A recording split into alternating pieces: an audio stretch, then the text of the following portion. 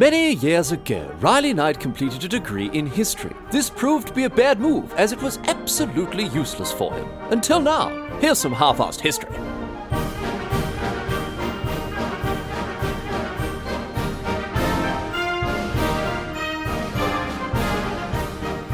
What's going on, mate? Great to have you along for some more half-assed history. This week on the agenda, going to be having a chat about the Cadaver Synod.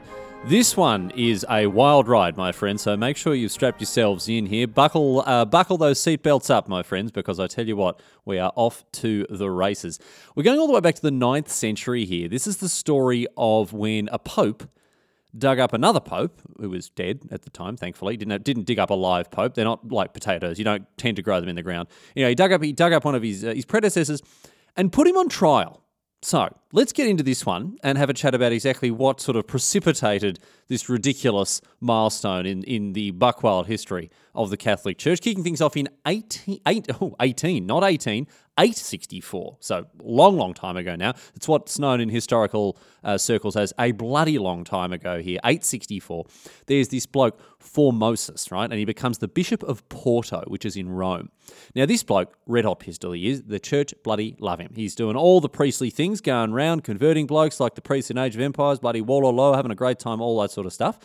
And in particular, he does a bang-up job of spreading Catholicism to the kingdom of the Bulgars, or just Bulgaria, if you like, right? He's actually too talented for his own good, a bit of a victim of his own success, because he's invited to be a bishop over there after having converted all these people. He's going around there, shaking hands, getting rid of all the bloody, sweeping out all the paganism and all that sort of, all that heathen rubbish, that sort of stuff. And they love him so much, it's like, mate, Formosus, you got to come and post up here, become our bishop. Now, this is against the rules, as for some reason, you're not allowed to have more than one bishopric.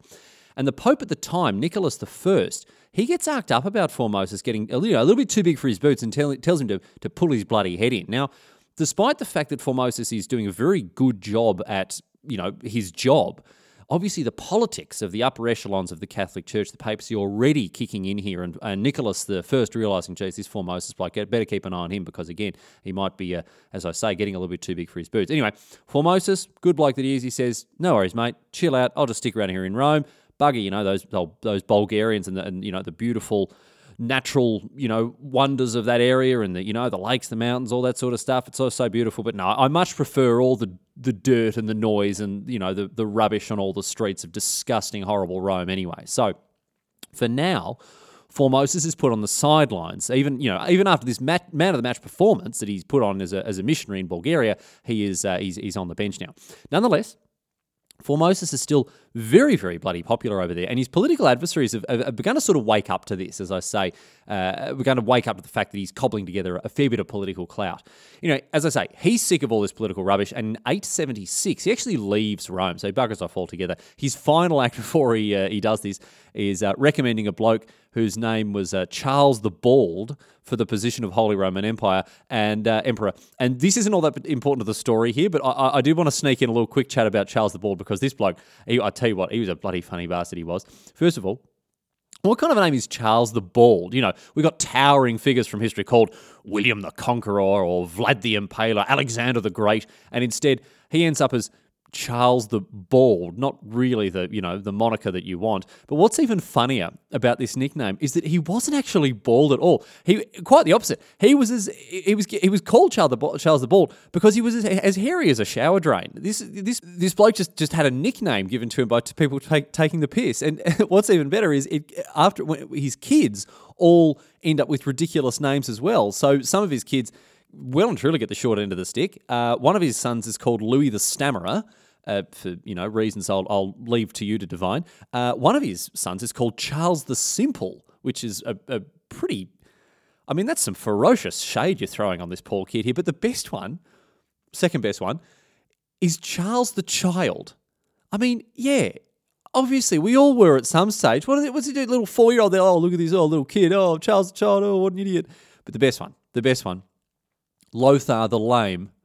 Oh, no, guys, I don't want to come out tonight, sorry, I've got work in the morning, oh, you guys have a good time though. And he sits at home watching Netflix and eating, pizza rolls. Anyway, Formosus, he buggers off from Rome, and that should have been the end of it. But the Pope at this stage, who is a bloke named John the VIII, he's very keen to shore up his power and eliminate any potential rivals. And he recognizes Formosus as one of these potential rivals, something of a threat to his papacy here. And so he just despite this bloke already having essentially exiled himself, John VIII reckons, just for good measure, he'll excommunicate him. Just, erase him from the picture well and truly here. And he does this with, a little sort of legal chicanery. There's a recently passed law that bans bishops from openly campaigning to become pope. It all had to be, proper cloak and dagger type stuff back then. And he uses that as a justification to excommunicate poor old Formosus, as well as talking about how, he's power hungry with all this stuff in Bulgaria. Whatever. Load of nonsense. But Formosus, he doesn't care. He just raises a very tall, very frosty middle finger towards the Vatican as he marches out of Rome and into exile. No worries, mate.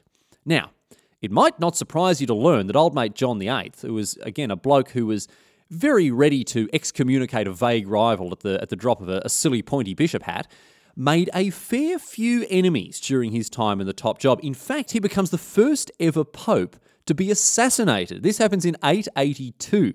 An assassin is hired and poisons this poor bastard. After John has, drunk this sneakily administered poison, the assassin is waiting there behind the curtain or whatever, I don't know, for him to drop dead. But it's taking too long to kick in, right? So he's drunk the poison down, but it doesn't seem to be having any effect. It's taking too long. So this assassin, he's impatient, or I don't know, maybe he's worried he's going to be late for his hairdresser's appointment or something, I don't know. He grabs his big hammer and just smashes John's brains out of his head, just like that. Now, this assassin, as there is from what we can piece together about this bloke, he was the master assassin. He was obviously one of the greatest masters of his trade that we've ever come across, because he ran the full spectrum of subtlety. Right, he worked with poisons all the way up to great big stonking warhammers like this, and we don't even know this bloke's name. So again, he is the perfect assassin. He obviously, absolutely outshone the sun when it came to assassinations. Anyway. After the contents of poor old John VIII's head are used for a spot of impromptu interior decorating, we go through this revolving door of new popes, essentially, and none of them stick around for very long at all. John VIII is succeeded by Marinus I, who lasts for 18 months before Adrian III has a crack for just over a year. Now, Stephen V lasts for a little longer. He hangs about for a couple of years. But when he dies, guess who's quietly waiting in the wings? It's our boy. It's Formosus. He'd had the excommunication overturned in 883, and had just been biding his time, and now he pounces like a tiger when Steve the Fifth dies, right? And in 891, he becomes the Pope, gives, the big get one up here to John VIII, who worked so hard to keep his holy ass off the papal throne. He's done it, get around him, good on him, and he does all sorts of boring stuff that we don't really need to talk about. We're not really going to get into it. For the most part, it involved just classic Pope moves, fighting Saracens, stoushing with the Holy Roman Emperor. He did take the side of Charles the Simple in the ongoing blue for the French crown. So it's good to see that he's really backing up the stupid name clan there in European politics. He seemed to really have a thing for Charleses with just idiotic names. Anyway. It's not his time as the Pope that's interesting here. Quite the opposite, in fact, very boring. It's what happens after he has a stroke the medical kind, jeez, come on, and dies in 896. He dies on the 4th of April in that year, in 896, as I say. And after he's dead, there are riots in the streets because this bloke was so popular. I, again, don't really know who they're rioting against here, because obviously, if he died, then it was all part of the divine plan or whatever, so they shouldn't really be angry about it. But then again, some Italians don't really need to get much of an excuse to get worked up about stuff, because you see them on the soccer field, if you sneeze at them, they'll fall to the ground clutching their knee and begging for a red card. So whatever, it's fair to say the people in Rome pretty pissed off, and so a new pope is very quickly installed. This bloke is named Boniface the Sixth. Now, this bloke, Boniface maybe I should have just gone for Boniface. I really don't know how it's pronounced. Anyway, this bloke is in office for about 2 weeks. He's barely had time to, be fitted for his new silly hat and get his official kissing ring ready before he's stone dead. The official reason was gout, but I'll tell you this, there are a couple of raised eyebrows about it, because Boniface, I'll stick with that one. It's much more fun to say, and I'm doing the hand thing as well. You can't see this, but I'm speaking fluent Italian with my hands when I'm saying this.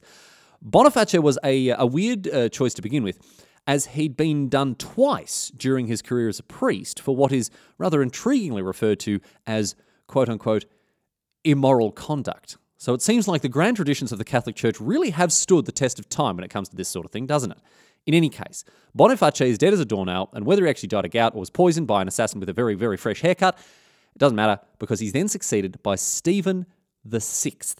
Now, you can definitely have a crack at old Boniface for being a dirty dog or whatever, but I tell you what, Stephen VI was a straight up wacko. He becomes the Pope on the 22nd of May in 896, a few weeks after Boniface dies. And a few months into the top job here as the big cheese of the Catholic Church, his somewhat tenuous grip on reality gets the old butterfingers as he cranks up the crazy. Stephen hated poor old Formosus and decides that something as insignificant as his predecessor dying isn't enough to stop him from getting stuck right into him. So, as a result, he gets what becomes to be known as the Cadaver Synod underway. A synod is a fancy word for a church council, basically, talking about when a bunch of blokes in silly hats get together and wiggle their jaws about whatever. But in this instance, the synod had come together to put old mate Formosus, who, let's not forget, had been dead for over 6 months, on trial for the stuff that he did while he was still a bishop.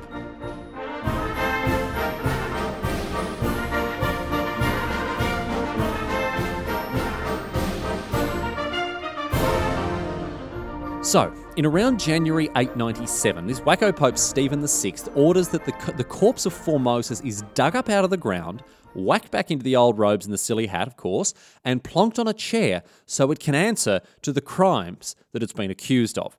It's very, very interesting to read the literature surrounding this trial getting underway because of how diplomatic blokes are being about this absolutely crazy move on the part of old Stevo here. I don't know how many historians this guy wined and dined, but, in all the literature that I was reading about what was going on, in the lead up to the synod and all the stuff that I was reading about why it happened, no one was just coming out and calling a spade a spade. This bloke's clearly off his trial. He's bloody bonkers, mate. There are all these theories about why the trial was held, about political alliances or attempting to deflect attention away from Stephen's own crimes and misdemeanors.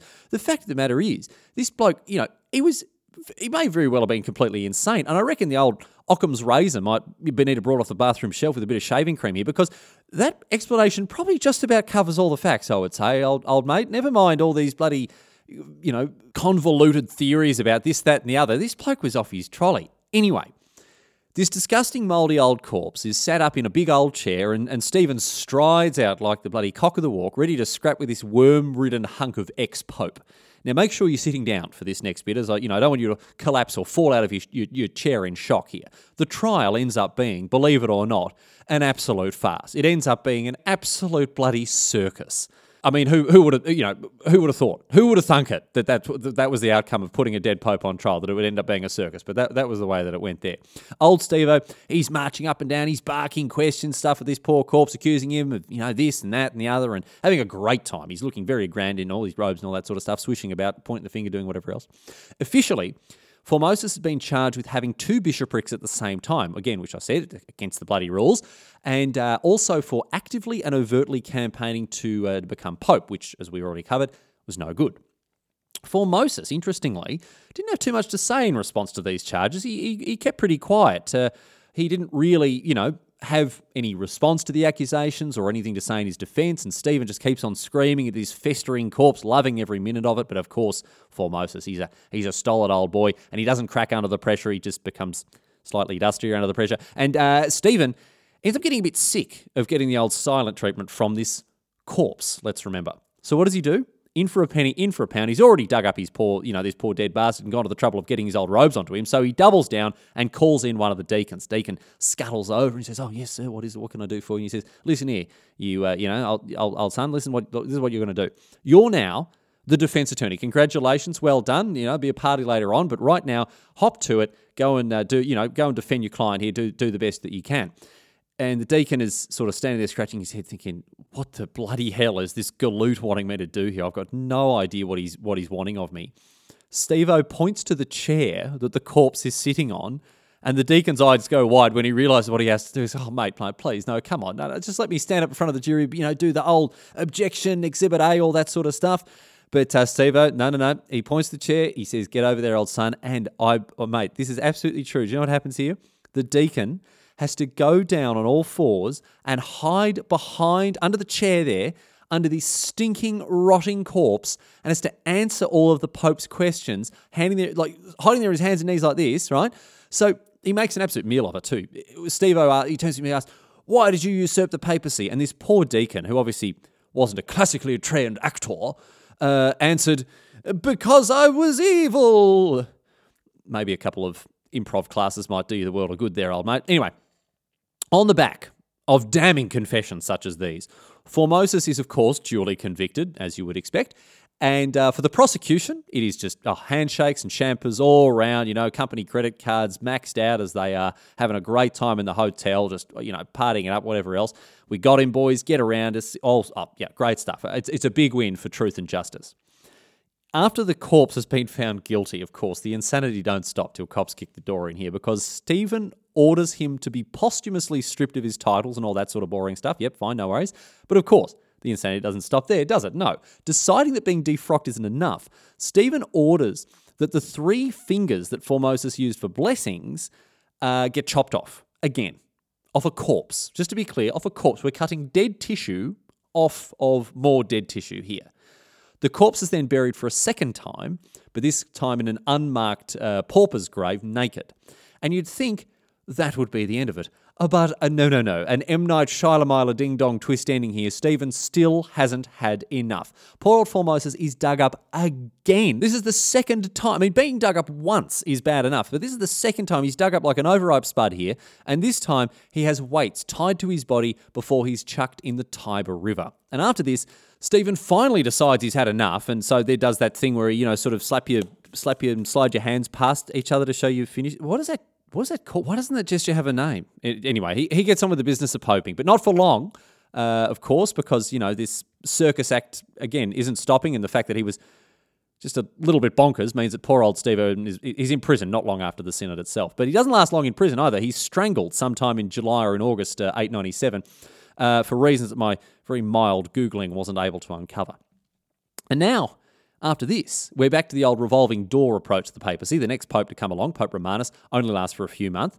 But during his time, he annulled all of the stupid nonsense that Stephen had done. And so as a result, Formosus was back in the clear, which I'm sure was a great relief to the 7-fingered, waterlogged corpse at the bottom of the Tiber.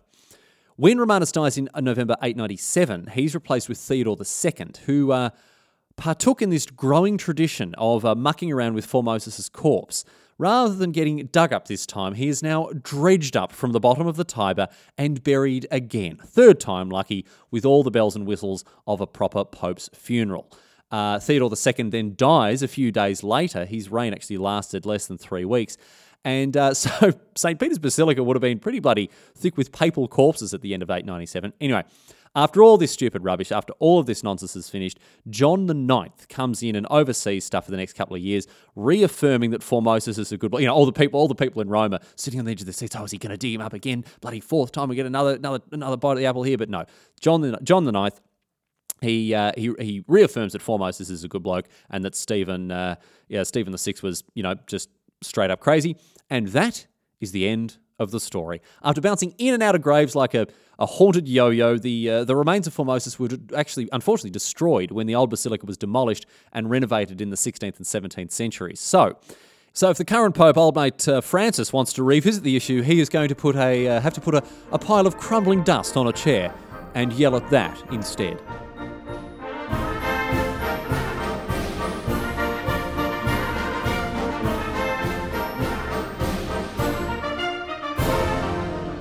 But that's it. That's all she wrote today, sports fans. That is the story of the Cadaver Synod. I tell you what, I wonder if there is any other institution in human history that has provided us with more just balls to the wall insanity than the Catholic Church. I think it'd be a hard act to follow. I have to say that. Anyway, that's that for this week. As usual, the usual boring housekeeping announcements at the end. halfassedhistory.net is the website. At halfassedhistory without an O, wouldn't fit, very annoying, is the Twitter page if you want to get in touch. Or up there I post, little stuff that I've come across every day, little historical things for you to go through, little facts and tidbits to get across.